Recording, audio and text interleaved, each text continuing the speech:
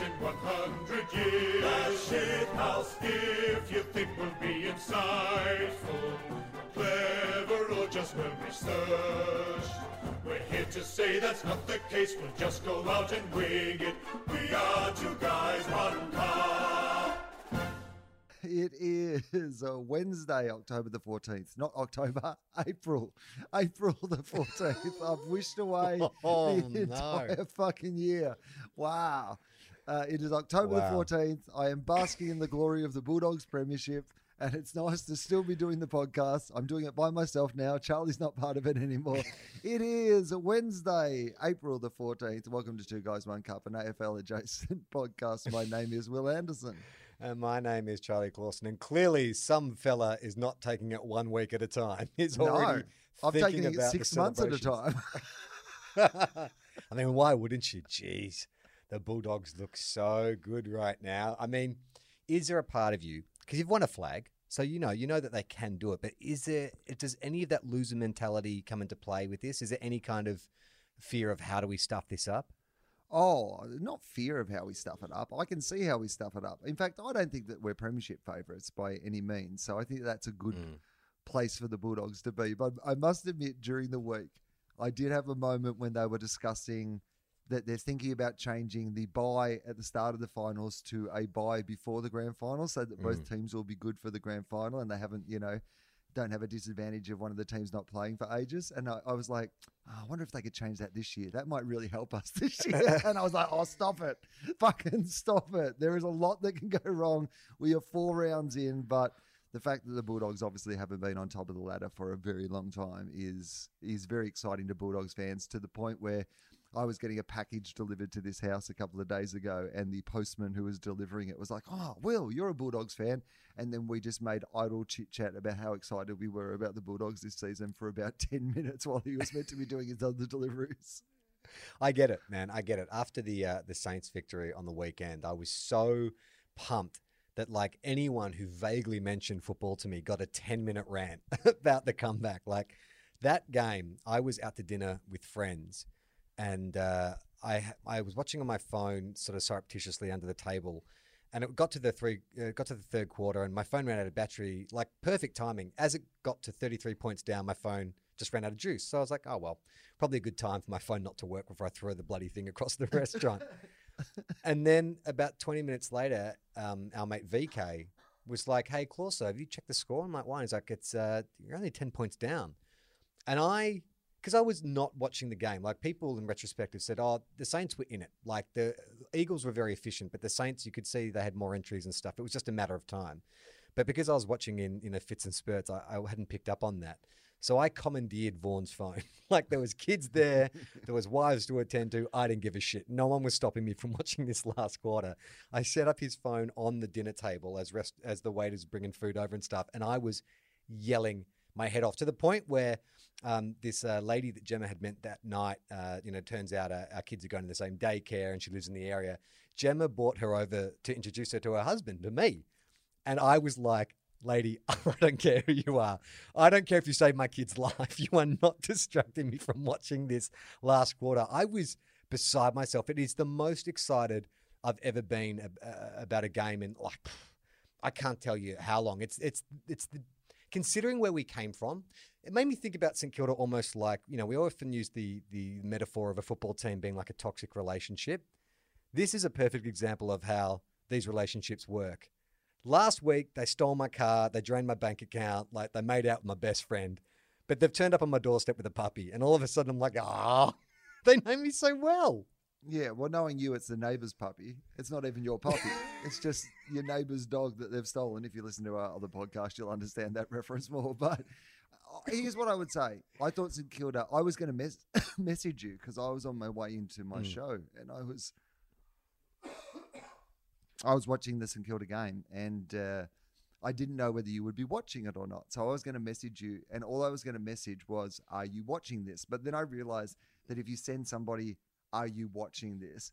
Then there's no way that if they're not watching it, their curiosity isn't piqued enough to go, I've got to watch this. And at this stage, this was when St Kilda were making that comeback from being about 30 points down. So it turns out I could have messaged you anyway because your phone was dead and you wouldn't have got the message. But I've gone into my show. There's no internet in where I am at the show, so I haven't seen the result until I came out of the show and saw that St Kilda had come home way over the top. And I was like, you could feel it. You could actually, just listening to the game, feeling them come back, I was like, here comes St Kilda. They've got this. Yeah, it's weird. It's almost like it's taken us 3 games to find that form we had last year. It's almost like we had to go to the bottom of the barrel because it is a mindset thing, clearly, because it's not like we had a bunch of personnel come back into the side. Rowan Marshall makes a huge difference, but I think it was just about, guys, if you don't bring like 100% focus and effort, this is what a team can do to you. And I must admit, I said last week, I hope that Essendon thrash the Swans so I don't feel so bad about last week. Seeing how close the Bombers pushed the Swans actually made me feel better about that loss. Knowing that the week before that we'd been beaten by Melbourne, I'm like, you know what? We kind of lost to 2 teams that aren't that bad. I think in retrospect, and this is the other thing. Well, every year I say this, but I'm going to say it again. No one knows fucking anything. No one knows anything. Experts are paid to have opinions. We're not even paid to have opinions. We just have them for free. And no one knows anything. Like last week, you would have sworn the Saints weren't going to win another game for the year. In fact, I think Wayne Carey came out and said that. And then this week, they look like they're going to finish like in play finals for sure. No one knows anything. No one knows anything. And most people get paid more than us to not know anything. We not know anything as a charity. This is basically, we should be able to claim this podcast on our tax returns for people just willing to go out there and know nothing. But you know the difference between us and people who get paid to know nothing? We don't pretend that we actually know shit. Whereas they are in the business of pretending that they know shit. The person I feel most sorry for this year in the range of AFL experts in this season that has started so amazingly in so many different ways is Michael Warner. I mean, this is a man who traditionally wants to hate everything about AFL and AFL football. And even I've heard this unusual feeling of optimism even creep into Michael Warner's voice. And it does not sound right. He doesn't feel comfortable being optimistic about the game. He's looking for problems to emerge and he just can't find them. He's the Eeyore of Aussie rules. Like everything is a downer. I mean, do you think, there are some things you can latch onto if you want a downer. I mean, Collingwood, that seems to be the focus. Like they are under the blowtorch, which, as we know, I feel like the rest of the footy public are catching up to what we've always said, which is like, the backs against the wall. Because that is the discussion going around now is that, okay, Collingwood had a shocking 4 weeks. Now they're travelling over to Perth to take on the Eagles. Last year, when they're in the same circumstances, famous backs against the wall victory. Do you think that because everyone knows about it now, it kind of takes away the power of backs against the wall because everyone's talking about it? Do you know what I mean? Because prior to that, the odds are stacked against you because no one gives you the chance. But now everyone's saying, this is a backs against the wall setup that Collingwood normally wins. So that takes away a bit of your backs against the wall advantage. Right. People plan against backs against the wall. In fact, what they really try to do is go, guys, at some stage their backs may be against the wall. This is what we'll do in that scenario. Yeah. So Adam Simpson he puts Tim Kelly on the sidelines, JJK take a break. He just engineers a bunch of things during the week to make it look like, the Eagles have also got their backs against the wall, which negates Collingwood having the backs against the wall. Maybe that's what the St Kilda loss was about. Maybe Adam Simpson looked at playing the long game, has gone out at 3/4 time and gone, guys, we cannot win this. There is no way that we can beat Collingwood at this stage if their backs are so far against the wall and ours are so far from the wall. We've got to get our backs closer to the wall. What did you think of did you see the Sydney Bombers game? I did see the Sydney Bombers game.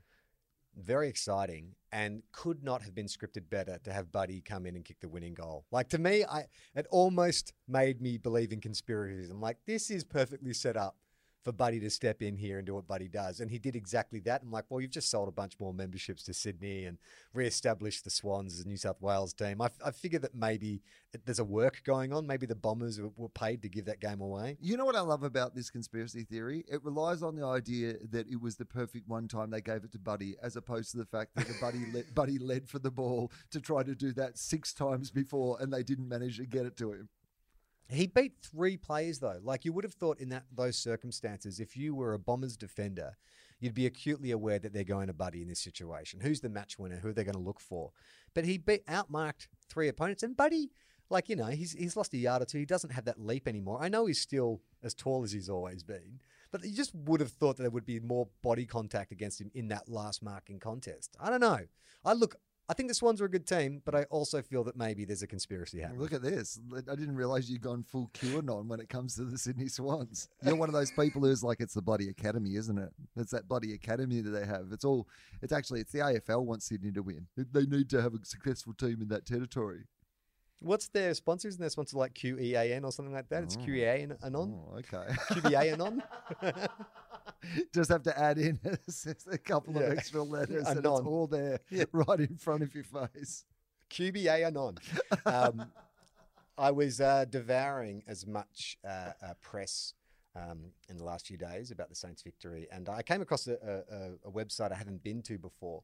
It's a Saints-centric website called The Animal Enclosure. So it's all Saints fans just blogging about games and stuff. And this one article took my fancy because they really they share a common sentiment that we have about Kane Cornes. So this article is called Monday's Expert. So what this columnist or this blogger does is he rounds up all the talk shows on a Monday and, just sort of says when the Saints are mentioned, he sums it up. So his name's Bozza, which I think is perfect for a guy in the animal enclosure, even a virtual animal enclosure. He says, the Saints' meritorious victory over West Coast in round 4 brought the level of praise you'd expect on the Monday night panel shows. That is to say, on the couch and AFL 360 were full of praise. But Kane Cornes on Footy Classified found a way to be contrary instead. Well, of course he did. He's a contrarian. He just said, how can I twerp this up? So he goes through all the positive things that are said about the Saints on 360 and on the couch. And then, it finishes with Jared Waitley saying, they're 2-2 and I'm back on them at Marvel, Waitley declared. Kane Cornes, on the other hand, was determined to find the negative side of the story. Mm-hmm. I'll do the Kane Cornes voice from the Cunt Fiction. While we're complimentary of what they did and what they produced, he told Footy Classified before adding a kicker, but it's almost an indictment on the football club when in a week you can turn it around like they did. He was also upset at Geelong's Josh Jenkins, who had taken a potshot at those in the media who had written the Saints' eulogy after the Essendon loss. So Josh Jenkins sent out a tweet after the Saints win saying, how many come out this week and say, maybe the Saints aren't gone, maybe I went too early.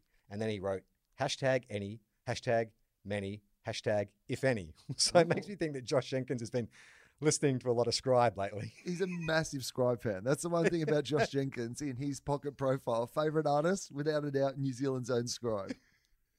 Kane Twerp Cornes, he was upset at Geelong's Josh Jenkins, who had taken a pot shot at those in the media who had written the Saints' eulogy after the Essendon loss. Obviously, we are going to say that, Cornes responded. For them to turn it around in the space of a week, I think, is an indictment. Why don't they bring that pressure and intensity every week? Bristling at claims he was taking Jenkins' tweet personally, he doubled down. Why would a rival player chip in like that? He asked. So he's fucking just firing off at all angles. Kane Twerp Cornes. Now Josh Jenkins in the bloody crosshairs. Cornes is he's angry that they're not winning. Then when they win, he's angry that they're inconsistent because they don't lose all the time. Then he's angry that other players try to keep people accountable in the media in the way that the media try to keep players accountable. Literally the thing that Kane Twerp Cornes does for a living, which is a level of being a contrarian and keeping people accountable. He resents that in other people. Bristling at claims he was taking Jenkins' tweet personally, he doubled down. Why would a rival player chip in with that? He asked.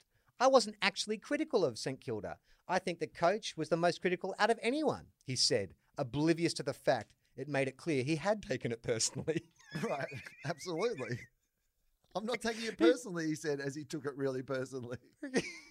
Why would they deliver 32 tackles 1 week and then they can turn it around and lay 25 in a quarter?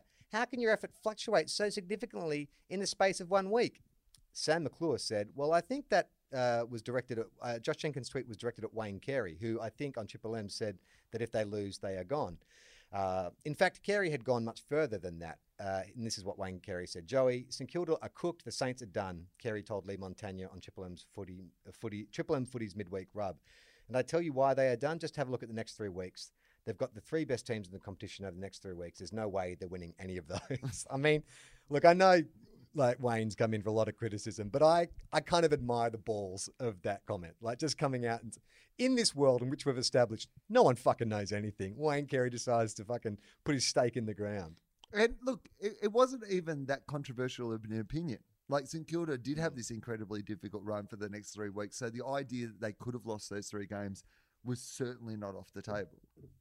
Yeah, and so clearly Corns, perhaps unaware that Carey's commentary was more outlandish than a simple criticism of poor performance, was undeterred. So he has not conceded, even when Sam McClure pointed out that the comment was probably directed to Wayne Carey, not you. Doesn't matter.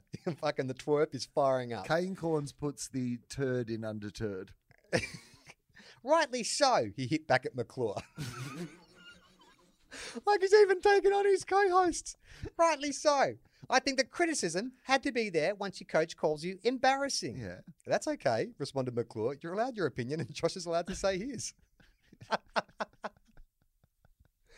Oh, it made me so happy. I mean, it gets to the point where it's parody, right? Like he's definitely, this is just like a show for quotes, pull quotes and headlines. Well, that's his job. He's realised what his appeal is, and his appeal is like, clickbait. He's a human clickbait, Kane Corns. Yeah, but it's the contrarian. It's like he is the Simon Cowell of Aussie footy commentary. He's the Joe Hildebrand of Australian football commentary. Yeah. Yeah. I mean, I like Kane Corns a lot more than I like Joe Hildebrand. I'm much more comfortable calling him the Simon Cowell. I don't want to taint Kane. Not even Kane Twerp Corns deserves to be compared to Joe Hildebrand. I mean, that's too far, Will. You've crossed the line. I'm sorry. I can't go with you on that one. I love the idea of getting, like, I understand, I guess, the general point he's making, which is that, yes, it's good to celebrate the fact that St Kilda made this, like, comeback, but you've also got to acknowledge that it clearly demonstrates that it is not about the personnel that's out there. It demonstrates that the most important part of a footballer, Charlie, is the bit between the two ears. That's the most important bit. The nose. It's the nose. It's the nose. That's and the eyes. Yeah, and the cheeks. Cheeks. I Definitely don't know. cheeks. This metaphor is very confusing. The back of your head if you go the other way. Yeah. Yeah, that was a fairly familiar refrain on all the shows. Was about, it's between the ears. But I think when I watched that Brett Ratton press conference after, I was actually quite reassured after that Essendon loss, because I think Brett Ratton knows what he's doing, but he also said that structurally they had got things wrong. And then by the time certainly the effort wasn't there, but structurally they just didn't have their setups right. And once you're 6 goals down and you're trying to change things on the fly and then momentum works against you, and especially in an upset game, might as well just give it up. And in fact, in future, if this happens again, I want the Saints to just walk off the ground. Guys, we haven't turned up today. We're not going to fight this out. Let's just walk off the ground. Well, you want a coach that describes things, who calls things as they are. And Brett Ratton went out there and said, we're all embarrassed about it last week. And then this week, how did you describe the Saints game this week? It was the complete opposite. He said it was pleasing, and he was pleased by how pleasing it was. They were not pleased with how they went last week, so their attitude this week was much more pleasing, which once again speaks to the talking points that the Saints media manager hands out to every coach at St Kilda. But I was going to ask, because you sent me the little clip of him describing the game as pleasing, and I was thinking you might be having some flashbacks to the bad old days where poor performances were described as being pleasing. Is this a new era at St Kilda where embarrassing performances are going to be described as being embarrassing and only pleasing performances are going to be described as being pleasing? Is this a reclaiming at St Kilda of the term pleasing for its actual meaning? I think so. I think that's what's happening is that we had one coach who used it as a kind of muted compliment, but now we have a coach who's using it correctly. Yeah, when things are actually pleasing. Your old coach used to go, well, these things were pleasing, and you were like, we don't feel very pleased. You keep using that word. I do not think it means what you think it means. Well, how about, so Alan Richardson you're talking about is now at the Demons, and you've got Don Pike who's gone from Adelaide to the Swans. Both those teams are flying now. What do you think about this idea of taking an experienced coach, senior coach, and installing them as an Mark Williams at where's he now? Where's he? Mark Williams, or maybe he's at Melbourne. Yeah, I reckon Mark That's Williams right. might be at Melbourne. Yeah, so Mark Williams is at Melbourne. So what do you think about this idea of like a senior coach coming in as the assistant? Don't you think if you were the senior coach, like Bevo, and suddenly they say, hey, Ross Lyon, we're going to bring Ross Lyon in to be an assistant coach, director of football or something like that. Do you think that is all a positive motivation, or is there an element of, hey, buddy, like keep walking in a straight line? Because if you don't, we've got this dude in the wings. I don't know. I feel like with your Dom Pikes and people like that, because they almost had and even with Heath Shaw in the role that he's got, because they kind of had failed senior coaching roles, it doesn't have the same pressure as being like a Ross Lyon sitting there who's potentially just going to take over for him as coach. I feel like you're adding more coaches, but without the pressure of, it's not like John Longmire's looking over his shoulder and thinking that Don Pike's going to come and take his job, right? So yeah, I guess it depends on who the senior coach is and who the assistant is. So like, I think, is there a suggestion that if we want to turn Geelong around, this is how Brad Scott comes back to coaching? Brad Scott comes back as Chris Scott's assistant. That's amazing because they don't have to change any of, like, every year when they take the photos, they don't have to worry about changing any of those. Right. Like, it's the same ones. Like, just double up. They save at least one photo a year that they don't have to put on the website. I mean, just for the fights he's going to have at quarter time alone. Can you imagine if it wasn't just Chris Scott walking out there? It was Chris Scott and Brad Scott walking out there? I think it depends on who the coach is, doesn't it? So, like, I think if Bevo had Ross Lyon underneath him, you'd be a little bit jumpy. I think Clarko is definitely jumpy. I mean, you've got Iago, as we've spoken about before. You've got Sam Mitchell just like waiting in the wings. Yeah. And look, even when Littlefinger Mitchell. Yeah. And even when Brett Ratton was at St Kilda, when Alan Richardson was senior coach, that was definitely what was happening there is, Rats gets brought in as an assistant, but the unspoken suggestion is that you better, if you stuff up, then we've got a guy who's going to replace you. Yeah, interesting.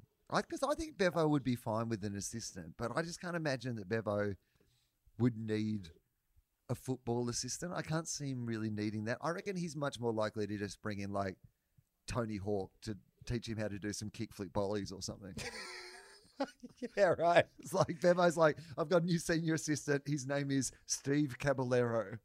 Yeah, I've put in two senior assistants. It's the Hilltop Hoods. Yeah. They're our Friday night footy in your hoodie specialists. We've got a Friday night match coming up. We want to make sure we're across everything, so we brought in the Hilltop Hoods, who are both Port Adelaide supporters. I found out while putting together my club, and I was looking for a Port Adelaide supporter. Apparently, the Hilltop Hoods are a big Port, which makes kind of sense, right? When you think about the history of Port, don't they look good as well? Your favourite team, your second favourite team, Port Adelaide, beat the reigning premiers in a finals-like atmosphere.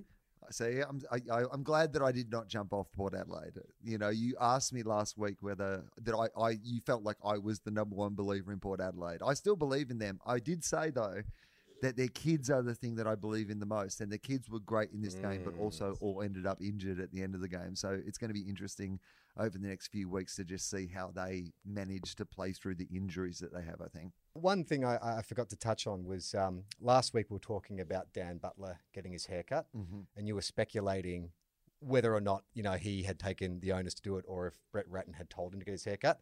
Just listen to this clip and let me see if you've worked out what the answer is. To get his reward, and he's still working on some things in his game, but he's I think it's a new haircut that helped him. I reckon that was Brett Ratton saying, I told him to get his haircut. I mean, why would you bring it up at the press conference? Get his haircut and get a real job, and that real job was actually playing like a fucking champion forward again. I mean, it was amazing, like the difference. In that third quarter, he actually set us alight. And we made jokes about it last week, but how old school is that? Like, look like a footballer. But I think maybe it does suggest that you're sort of like, you're less encumbered by all the outside kind of stuff and you're actually focusing on the football again. Exactly. I'd like to see every footballer who's going through a form slump have an image change. Like, I don't mind if it's even in reverse. Like, if you are by nature a boring looking player and you're going through a form slump, then do something drastic. Shave off all your hair, get a mohawk going on, dye it a ridiculous color, but just do something. Let's just fix the superficial things before the actual things. Well, okay, but that works in some instances. But then, like, there's a Bulldogs player, Tim English, who is in desperate need of a cool makeover. Like, watching that game in Ballarat, he seemed perfectly suited for that, like, VFL sort of arena. Like, he looks so old school and so old fashioned, but absolutely dominated. And I'm like, because we keep joking about when is Tim English going to find himself, you know, as a young man. We keep expecting he'll come back from a preseason and he's like got his head shaved or tattoos or something. But I feel like he might be a Ben McAvoy type where he just stays looking exactly the same his whole career. Well, I actually think that you've stumbled on something that is, because I thought that was possibly the best game that Tim English has played for the Bulldogs. He was the difference between the teams, in my opinion. I just thought he played so well, particularly in those conditions for a tall person. I just thought, and maybe he's got a bit of old school VFA country footballer about him. I don't mean country football in the traditional sort of tough and tattoos way, but just in the, you're just a dude who is from the country, so never really thinks about what his haircut looks like. You know, those country guys who are just like, yeah, I get my haircut, it costs $15, and I've had it done the same since my mum used to do it. There's that sort of just like, I'm unaffected by fashion in any way sort of look. But I think if you examine Tim English's hair closely, he has modernized it slightly. So in the old days, it used to be very Mark Humphreys, you know, was the example we had. And now it definitely is cut shorter and higher and tighter up the top. It's still very Mark Humphreys up the top, but there's definitely a sort of like shorter, sharper style up the sides. Well, Rob Harvey famously had the same haircut for his entire career, but it was just different lengths of the same haircut. So occasionally there would be, it was a short back and sides essentially, but occasionally there'd be a bit more of a fringe or a bit less of a fringe. But then there's some people like Tim English and Trent Cotchin with his famous Just Cuts haircut. They have the type of hair that I don't know you can style too much. It's kind of bristly. You know what I mean? Like, I think for Trent Cotchin to get a new style, he'd have to grow it like right out and get a ponytail or something. Do you think that Tim English could pull off the ponytail? Could he Brody Grundy it? Like, I mean, I'm talking about other big guys and what sort of haircuts they have. Could Tim English have like a Chris Hemsworth meets Brody Grundy style sort of long flowing blonde ponytail? I don't know anything about Tim English, but I think he's a dork. Yeah. And I just don't know that he could pull it off. You know, like Brody Grundy seems cool. Like I could see Brody Grundy doing yoga on the beach, you know, and surfing and stuff. And I reckon, you know, he'd be a bit like, you know, like Nat Fyfe. You go around to his place and there's like a couple surfboards on the wall. You know, he probably has like, you know, group sex, but in a real cool, modern, consensual kind of way, you know, because he's just in touch with his spirit and it's about love and connection and all that kind of stuff. Whereas Tim English strikes me as a real meat and potatoes kind of guy. Like a real straight up and down, you can set your watch to that haircut kind of dude. He doesn't strike me as bohemian in the slightest. No, I don't actually know anything about Tim English, but just by looking at him, I've actually brought up a picture of him and I'm looking at his hair and it does just look like, you know what his hair looks like? That he combs it and it should be brushed. Like he's got the sort of hair that only should be brushed and he definitely combs it. I mean, well, I'm glad we're ticking off the 2 guys, 1 cup tropes. We're doing a 5-minute discussion around haircuts, but it is fascinating because I think that does it change? How are we underestimating Tim English because he looks so nondescript at the moment? Like, do you think he would get more attention if he had a Brody Grundy hairstyle or like a samurai top knot or something like that? Yeah, I think so. I think that he does go a little under the radar. 4th year? He's 4th year, right? 4th year. I'm trying to find like a news article or something about Tim English. Obviously, there's a lot of reports about you know, this previous weekend and how well he played. But I want to see if I can actually just find something where we might actually be able to find out some more information about him because I don't really. Well, the one thing we do know is, as we've established, his father is John English. Yeah, of course. The late John English. No, I don't think anyone's been interested in finding anything out about Tim English. Well, there is a player that we do have some information on. You might recall last week we discussed the player that Liam Ryan took that hanger on, and we couldn't think of his name. We called him Johnny McCluck. Well, someone was very kind enough to send us Johnny McCluck's player profile. We should give him the credit of his actual name, which is Darcy Byrne-Jones, All-Australian in 2020 and also a John Cahill medalist. So we've got a pocket profile. For the record, I believe I may have said his name was Burn Jones in the podcast. Yeah, before we got to Harry McCluck, Johnny McCluck. I think I might have suggested I thought his name was Burn Jones. Now, this is only a mini player profile, so don't get too excited. Very short answers here. This is on the Port Adelaide website. But let's learn a bit more about human stepladder, Darcy Byrne-Jones. Okay, what's his name? Darcy Byrne-Jones. What junior club did he play for? It's in Melbourne. It's a fairly upper middle class eastern suburb that has a cinema. Close. Paran. Higher in the alphabet. Close to the beginning of the alphabet. Armadale. A couple down. Where is it? We did a fundraiser with the Weekly Planet guys there a couple of years ago. I don't know. Camberwell. Okay. He played for the Camberwell Sharks. What's his nickname? And it's something that you'd expect that maybe Joe Danaher would be called from time to time. Joe Danaher would be called from time to time. Well, it's something that we would call Joe Danaher from time to time. Probably Pinhead. His nickname is Pinhead. But I'm looking at this photo of him. He looks quite well proportioned to me. And I might have to hang on. Let's take a look at some other photos of Darcy. I mean, he has Jones. big hair. Is his big hair offsetting the fact that he has a pinhead? He doesn't look pinhead at all to me. He's got a long neck. I think that makes the head look smaller.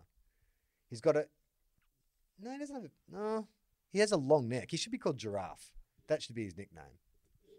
Or some sort of long neck, like, some sort of alcohol, some sort of beer. That would be a nickname at a footy club if you have a long neck, surely. Long neck, Melbourne Bitter, Bittersweet Symphony, Verve, Champagne, Bubbles. His nickname's Bubbles. Michael Jackson. Stop. Okay. Well, what is his favourite travel destination? International, but feels like it's part of Australia. Bali. New Zealand. Oh. What is his worst habit? His worst habit is... Fairly is it like common bad habit. Is it a football habit or a personal habit? No, personal habit. I think you had this issue at one point. Oh, okay. Biting fingernails. Biting fingernails. His favourite food, which is not... I wouldn't class this as a food. I'd class it as a treat. Oh, chocolate. Yeah, what kind? What brand? Cadbury Caramilk. No. Lindt. Haig's. He's in South Australia, so some sort of. I'll make it Haig's easier. chocolate. You can choose between two candy-covered chocolates. Which one is it? Clinkers. That's not candy-covered. They're chocolate-covered candy. Oh, sorry. You sorry, bloody I had idiot. it round the wrong way. Classic reversal. M&M's. M&M's. What does Ken Hinkley often say? So it's a 4-word phrase that Ken Hinkley gives to the players. Now, it's a variation on a very famous catchphrase of an American comedian who plays big in the Rust Belt, which is a very long... Get it done, boys. Close. Get the job done. That was too much information, right? It's not a bad clue, though. I mean, I don't think that everybody would have got that clue, but I got that clue. Who's his most underrated teammate? Someone I would know. I mean, I've heard the name, but I thought this guy was a commentator, actually. Tom Cleary. Yeah, no, I never would have got that. What is his greatest moment in football? This is a weird... I've never heard it phrased like this before. I was the stepladder to the mark of the year in 2021. Forget the All-Australian. His greatest moment in football. So it's a fairly typical response for what people claim is their favourite football memory. Their first game or winning a premiership as a kid. Winning a premiership as a kid. Okay, that'll do. But he phrases it, and I've never heard this before, and it feels wrong. Underage grand final. Oh, an underage grand final. Don't you think? Because Yeah. underage sort of is a qualifier that suggests it's wrong. It's underage. It does not meet the age requirements to say you had an underage. He originally filled it in as barely legal football tournament. No. You've missed. That's his favourite accolade was his barely legal Brownlow. Oh, I mean, I was almost tempted to Google underage grand final, but I'm like, nah, I'll definitely get red flagged. No, particularly as at St Kilda, you don't want to Google underage. Which teammate would pick themselves in an AFL fantasy competition? Okay. So this is somebody who's a big fan of their own work. Is it one of the big three young people? No, he was a young gun at one point. He looks like a real rooster. It doesn't surprise you that this guy probably rates himself. Bit of body art. I was going to say a bit of alliteration. Robbie Gray, but not Robbie Gray. No, a bit of alliteration going on with the name. I believe he was a high draft pick. Let me just double check that. He's one of those Port guys who seems to have been around for ages. I'm pretty sure he was like a top 5 draft pick. Hasn't really ascended to that height, but is a good, serviceable player. And his name is an alliteration. Well, it's not Alir because he is not close though. That's in the same. You're close. If a heart had a baby, you might call it a. If a heart had a baby. This is so good. That's a this great is the clue. worst clue I've ever given. I love that. If a heart had a baby, so baby heart, a little valve. No, I'll give you the surname Hartlett. Oh, Hamish Hartlett. You know what I mean? A baby heart, a Hartlett. I mean, I guess that's a clue that works in retrospect, but it's not a clue that is helpful in any way to the person trying to guess. He was taken number 4 in the 2008 draft. How many games do you reckon Hamish Hartlett's played? Let's take 140. 181. How many goals do you think he's kicked? 140. 75. That seems like a low number of games from 2009 to now. That's 12 years and he's only played 181 games? Well, you can play up to 20 games a year, so I guess that's all right. He's just played just under 200, and if he played every game, would have been just over 200. So I take it back, Hamish Hartlett. You've had a good career, mate. Well done. Who has the worst dress sense? This kind of doesn't surprise me either. This is a dude that I often confuse. There's three Port Adelaide players that I confuse. There's Ebert, Gray, and this dude. Travis Boak. No. He's kind of got more of that Gray build. He's easy to forget about, but then you're like, oh yeah, he's a good player. Plays in the middle. Bit of a bull. Okay. Ollie Wines? Ollie Wines. I could see him having bad dress sense. He's got let's get back on haircuts for a second. Ollie Wines, has he changed his haircut once in the entire history of Port Adelaide? Let me have a look. The other thing about Ollie Wines that I will say is that he loves water skiing. Famously injured himself water skiing. And I've never met anybody who both loves water skiing and has good fashion sense. I feel like those two things are completely you either decide at one point, I'm going to get into water skiing or I'm going to get interested in how I look. Yeah. Just do me a favor, Will. You got your computer there. Just type in Ollie Wines into the Google image search. And you tell me this selection of photos. I'm looking at close to maybe 100 photos here. I can see one in which his haircut is different. And I'm assuming these have been taken over his 11-year career. But that's the same haircut the whole time he's been playing football. Okay, images. Okay, interesting. Yep, no, he's Has not changed his haircut once. no, and that does not surprise me in any way. That is absolutely right. He will never change his haircut. He's your new Robert Harvey, I reckon. Ollie Wines. You know what I think of Ollie Wines is big thighs. He's just got those big, inside midfielder thighs, just chunky, big hips, big thighs. You know what big thighs are good for, Charlie? Underage grand finals. Water skiing. I was going to say water skiing. Okay.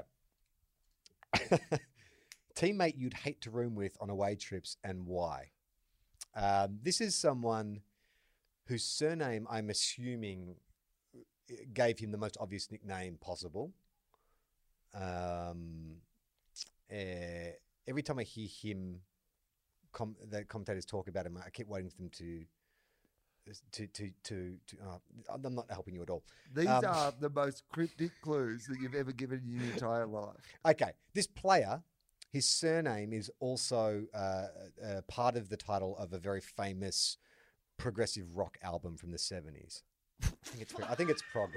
That was your easier clue? That was your easier clue? I don't even know if it's clues. Hang on. His surname is his last name Moon? No. Okay. Okay. So, is it prog rock? No, it's right. It's a live album. It's a live album by an English musician, and it was huge in 1976. Well, it was good that your completely obscure clue was also fucking wrong. Frampton comes alive. His name is Frampton. Yes, you got it. Awesome. What's his first name? Peter Frampton. No, Billy Frampton. Why? Why would he not want a room with him?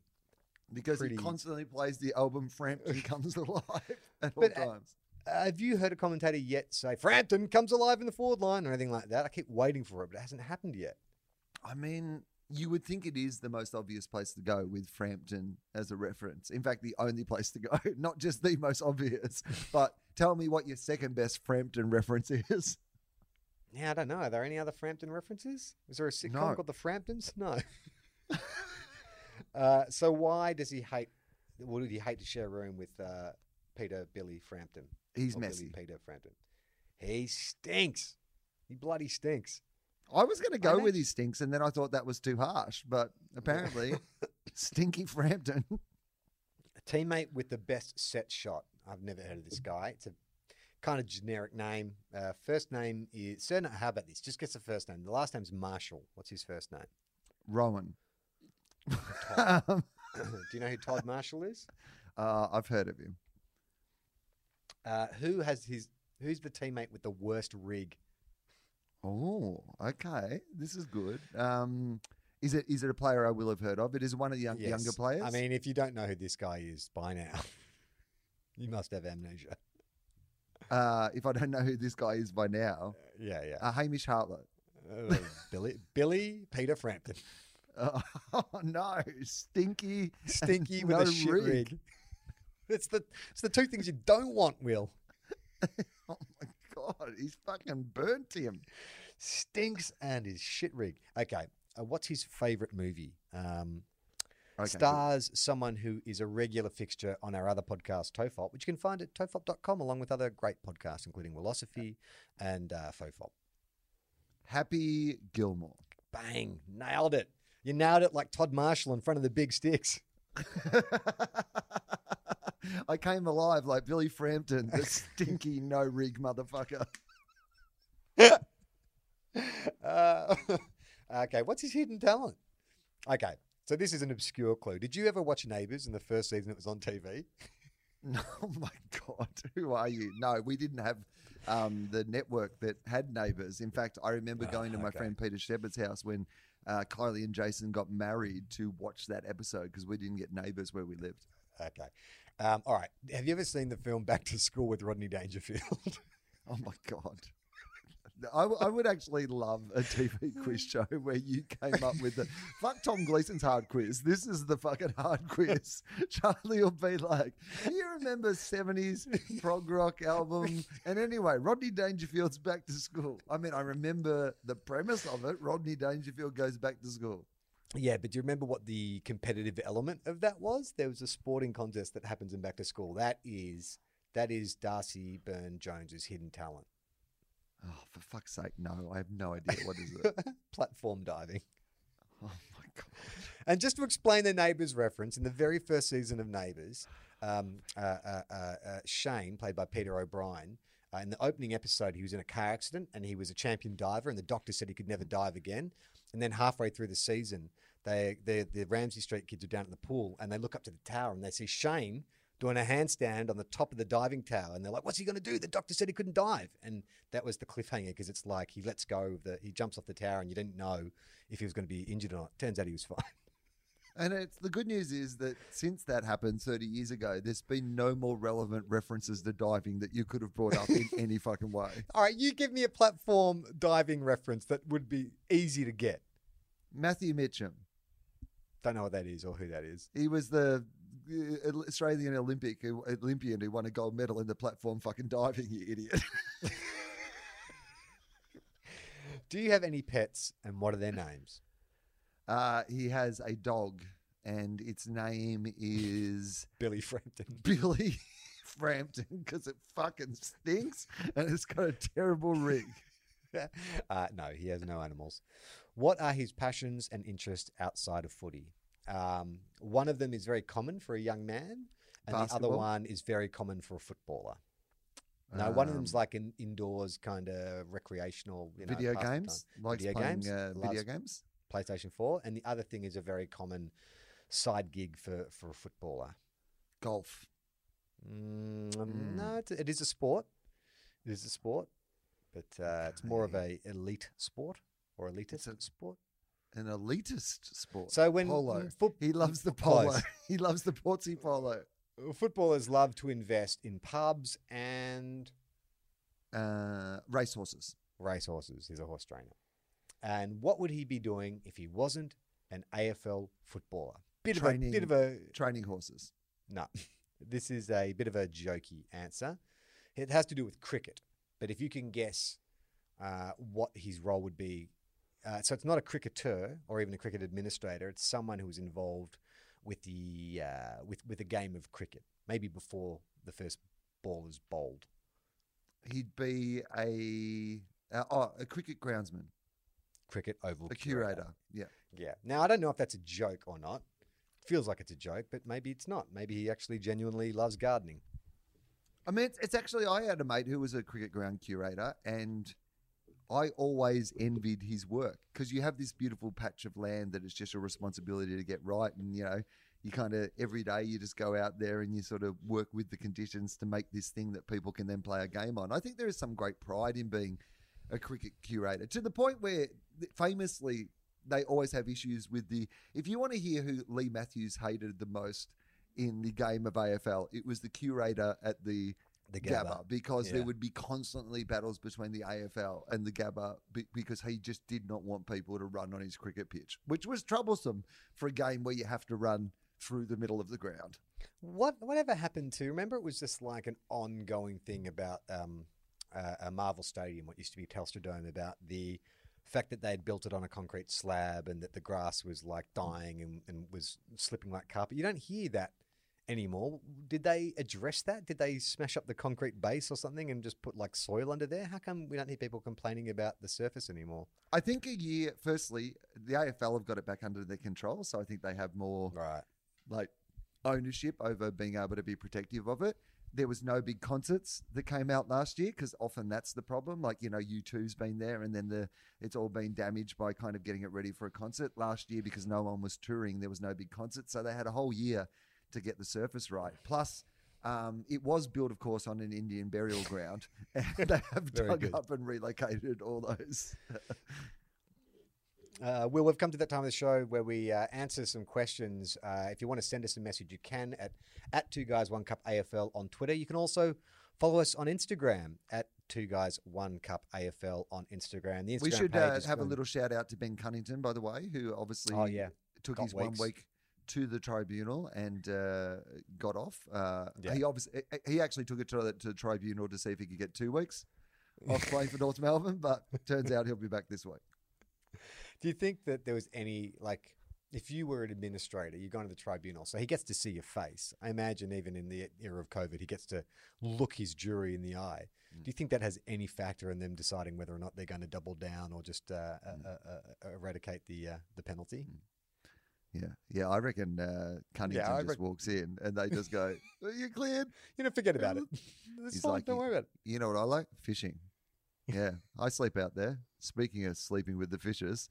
Anyway, you guys can make whatever decision you want to make, but currently, he's got the head of the tribunal in a headlock just punching him in the guts. Just sits there just cracking his knuckles as they hand him down the verdict. So if you want to message us, you can at 2 Guys 1 Cup AFL at Instagram and Twitter. The Instagram page is going great. It's a great place to be on a Thursday afternoon because that's when we give our tips. We'll be doing it again tomorrow afternoon. So just check the Instagram in the morning. We'll give you a time about when we're going to do the tips. Generally late in the afternoon. Depends when Will and I can hook it up. But for now, we have a question. This is from Liam, Will. Which AFL player could play the next Bond villain? My money is on Brody Myercheck. I mean, he sounds like a Bond villain. Like, I just think the name Brody Myercheck, if like Bond was, we think it's Myercheck, you'd be like, yeah, fucking Myercheck. Like, you know what? Myercheck's less the Bond villain, and Myercheck's the guy who you thought was on your side, but ends up betraying you. He's your undercover, like mole. That's your Myercheck, I think. You're like, we've got to get Myercheck in on this. Myercheck was at all these scenes. Hang on, I think Myercheck's the mole. I mean, Myercheck is a cool enough name that you could just be known as Myercheck. You know what I mean? Like in that sense of being a Bond villain, like Blofeld. I mean, I'm sure Blofeld has a first name, but he's just Blofeld. And I think Myercheck works in that regard. Dane says, if you guys had a 2 versus 2 fight against any current AFL players, who would you want to fight and why would one of them be Jack Lukosius? Well, Jack Lukosius, absolutely. And of course, for me, it'd be Billy Frampton because he has got a shit rig. Shit rig. But he stinks. He stinks. You'd be washing your fists for weeks. I mean, like, who would we have a possible chance against? I mean, you'd have to pick 2 small players. So Caleb Daniel. No, did you see Caleb Daniel body flip an actual giant over onto his back? He would never get near us. I'd just hold my hand on his head like a big brother, and he'd just be swinging those little arms, trying to get around. He would never get near me. Him and Jack Loney, I reckon we could take. Just bang their heads together, give them noogies and typewriters. Tim wants to know, are West Coast screwed because they're going up against a backs against the wall Collingwood team again? I feel, like I said earlier in the show, this feels different to your regulation backs against the wall because it's been so widely discussed that this is the kind of game that Collingwood normally wins. That negates their backs against the wall advantage. So I don't think the Eagles are in trouble. I think they'll bounce back and they'll bounce back well. Yeah, I think the Eagles just... every team's going to have a couple of dud quarters. They had a couple of dud quarters, but I think they are going to be fine again next week. Lee wants to know, Taylor Walker went from ironic mullet to an ironic mustache, but he has left the mustache for such a long time. Can we now officially say he has a shit mustache? I like the stash. I'm a big fan of the stash. I'm a big fan of the mullet. I like the look of AFL players at the moment. Sure, I mean, if it's my team and I want the players to look sensible and start kicking goals again, get rid of the mullet. But no, I like it. I think Tex Walker has a bit of an old-fashioned... Like if you saw a black and white photo of Tex Walker and you were told he was a World War II fighter pilot, you'd be like, oh yeah, that makes sense. I could see him with that haircut, Clark Gable-esque mo. Oh, well, I mean, he does ride to every game on a penny farthing. So... They actually have in the Adelaide rooms, instead of an exercise bike for Tex, on the sidelines, he sometimes is on a penny farthing. Chris wants to know, have the Bulldogs built an illegal underground pipeline to Arden Street and are now draining all of North's Shinboner spirit? I mean, they're playing like it. The Bulldogs have always had... You're the Scraggers, so you're not a million miles divorced from the Shinboner spirit. You maybe don't have the reputation, but the Bulldogs have always had a bit of a reputation for toughing it out, haven't they? Yeah, and I think, obviously, this is our Ballarat plan. You know, we pop down to Ballarat. I bet there's some supplies down there, country area. Nobody else is really looking at it, you know. We go down, look at some backyard operations. Exactly. Yeah. And then you go to a few bikies, they've got a bathtub in the shed, they're making up some of their own Shinboner spirit. You got to be careful, mate. They cut it with all kinds of shit. You want the pure stuff. That's the problem. That is if you can't get the pure Shinboner. Mork wants to know if Bailey Fritsch has the best haircut in the AFL. He looks like he gets a fresh do every week. I don't really know what Bailey Fritsch's haircut looks like. I have to check this out. How do I spell He plays in Melbourne, right? Bailey I'll tell you what, Google Images is getting a workout today. Here we go. Bailey Fritsch. Yeah, it looks. It's like, you know what? It's a bit like what you describe in Nick Revolt. It's quite sharp. I don't know if it's the best doing the AFL. It looks pretty pedestrian, if you ask me. I got to be honest with you. It's sharp, but is it an Nowhere near interesting the best haircut? in the AFL.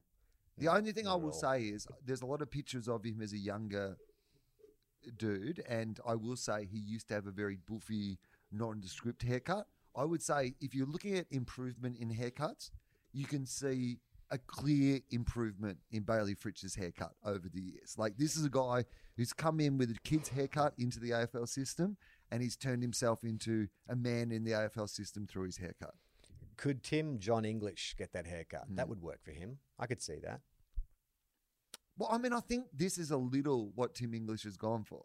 Like, I feel like this is the direction he's trying to go in. I just feel like he does not have... Bailey Fritsch clearly has the hair to pull it off. I'm not sure if Tim English does. Will, this is from Scroochy McJuice. Scoochie McJuice. Will Mason Cox be an All-Australian this year? Mate, will bloody fucking Mason Cox play out the year? Who knows what's going on at Collingwood? Feels like I mean, firstly, surely he's ineligible to be an All-Australian. Is he an Australian? Is he an Australian citizen? I don't want people coming over to this country taking All-Australian positions from people who are Australian citizens. Didn't Leroy Loggins play in the Olympics for Australia? Brisbane Bullets legend Leroy Loggins? Look, possibly. Look, it's fine if it's games that we weren't very good at, like, originally. I'm fine with that. Right. Like, clearly, soccer. We wouldn't have had a team in soccer for about 50 years if we couldn't import some people who couldn't get a game in their own country to come over and play for us. But this is our sport. Angus wants to know, will the fact that Ben Cunnington got off his suspension cause a rift between him and Fife, who has been a victim of the bump?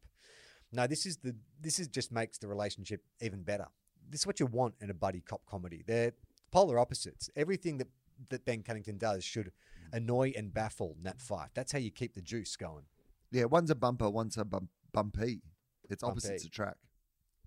We got together like Nat Fife and Ben Cunnington. No, that's too many syllables. Okay, Jeff. I'm a West Coast fan who attended the Saints game. Congrats, Charlie. After throwing away a 33-point lead and conceding 8 on the bounce and copping stick from the home fans, I don't think I've ever left a game feeling more down. Got any games yourself that have left you utterly gutted? Which grand final would you like me to talk about?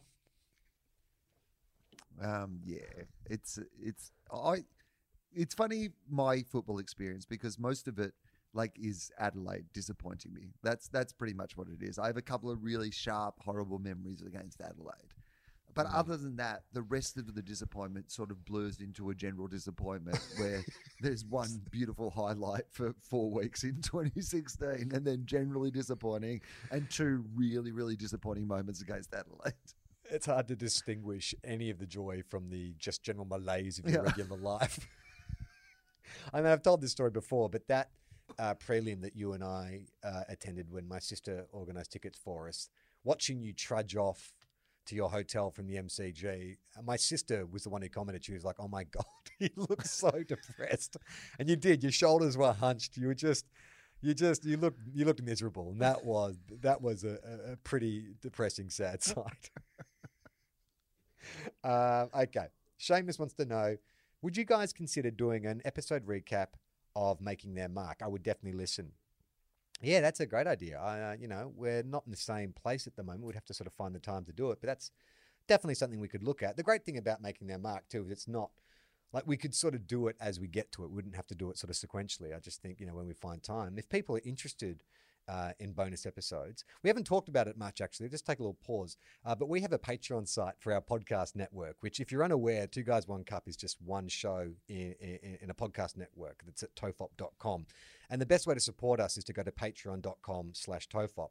A lot of our supporters for shows like Philosophy and Tofop, what enables us to do the show as regularly as we do. And if you want more bonus content, then the best way to ensure that is to support the show. So if you listen to this and you're not subscribed to Patreon and you've got $1 to spare and you'd like more footy adjacent chat, then that's the best way to encourage us to do it.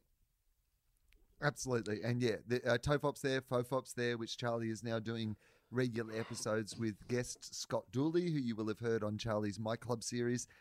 is on the latest episode of Fofop. There is new Willosophy episodes going up all the time.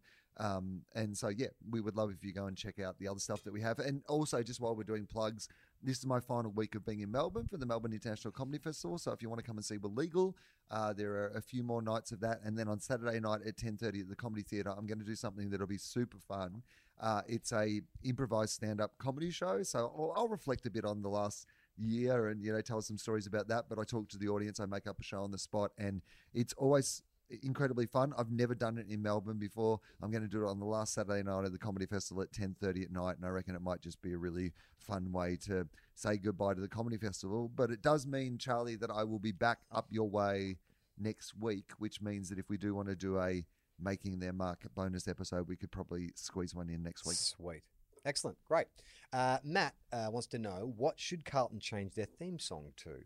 So have you been keeping up on that? Now there's been a call for Carlton to change their song because of the origins of it. If they were to change it to something, did you not know this? No. So what's the story? Well, because the song that the Carlton theme song is based on has racist origins in the deep south of the US. And so there have been some activists who have requested that Carlton change the song. If they were to change it, what do you think they could change it to? Is there an existing song that uses the word blue or blues? I mean, there's heaps of 100%. I can't remember what the name of the act was, but it was that song Blue. I'm blue, ba ba bee ba ba ba ba. Do you remember that song? From that, no. Blue, the song. What was that song? All right, I'm going to Google it. It was by... Where is it? Oh, no. Eiffel 65. Eiffel 65? Yeah. This song is called Blue Da Ba Dee. And I'll just play a little bit and see if you can hear. Oh, hang on. No, that's an advertisement. I'll play a little bit for you in a minute and see if you can hear it and see if you can remember. Actually, you know what the worst thing is when you get an advertisement during this and it's about AFL football and I'm like, fuck, the computer really is listening to us. Okay, here we go.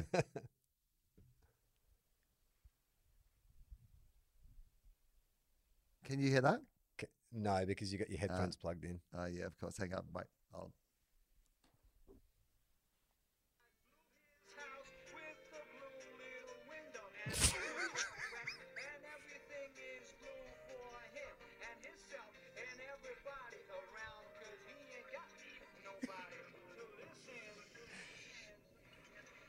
Yeah, great.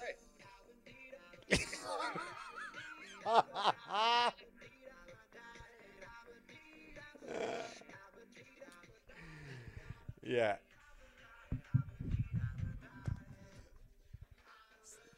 So that could be the Carlton song. Don't you think?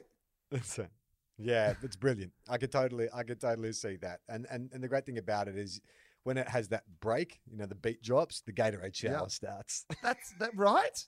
So I'm going to just 100%. Google the lyrics because the lyrics came up then. And I actually think, because you were like, it needs to be a song that obviously has the word blue in it. I didn't realize how often this song Blue, Da Ba Dee, by Eiffel 65 had blue in it. But imagine if Carlton, just at the end of the games, got in a circle after a victory and then somebody comes in, because there's a bit of a spoken word bit at the start. So maybe that's Patrick Cripps, or maybe they nominate somebody every week who does a little intro. Yo, listen up. Here's a story about a little guy that lives in a blue world, and all day and night and everything he sees is just blue like him, inside and out. This works for the Blues. Blue, his house with a blue little window and a blue Corvette, and everything is blue for him and himself and everyone around, because he ain't got nobody to listen to. I'm blue. That's the bit. That's the bit that'll really challenge the players, especially if they got the mouth guards still in. Blah, blah, blah, blah, blah, blah. I'm blue. Da ba dee ba ba da. I don't know. It actually is quite catchy though. Right. Because you got the dun dun dun dun at the moment, but if you just change that to boo blah Da blah blah ba blah dee blah. da ba da. Okay, I think that's enough for this week. 2 Guys, 1 Cup. Thank you so much for listening. We'll be back next week. Don't forget, our tips go up on Instagram live tomorrow afternoon. Just check our story tomorrow morning to find out what time that'll be. But for now, play on, not 15. Ball.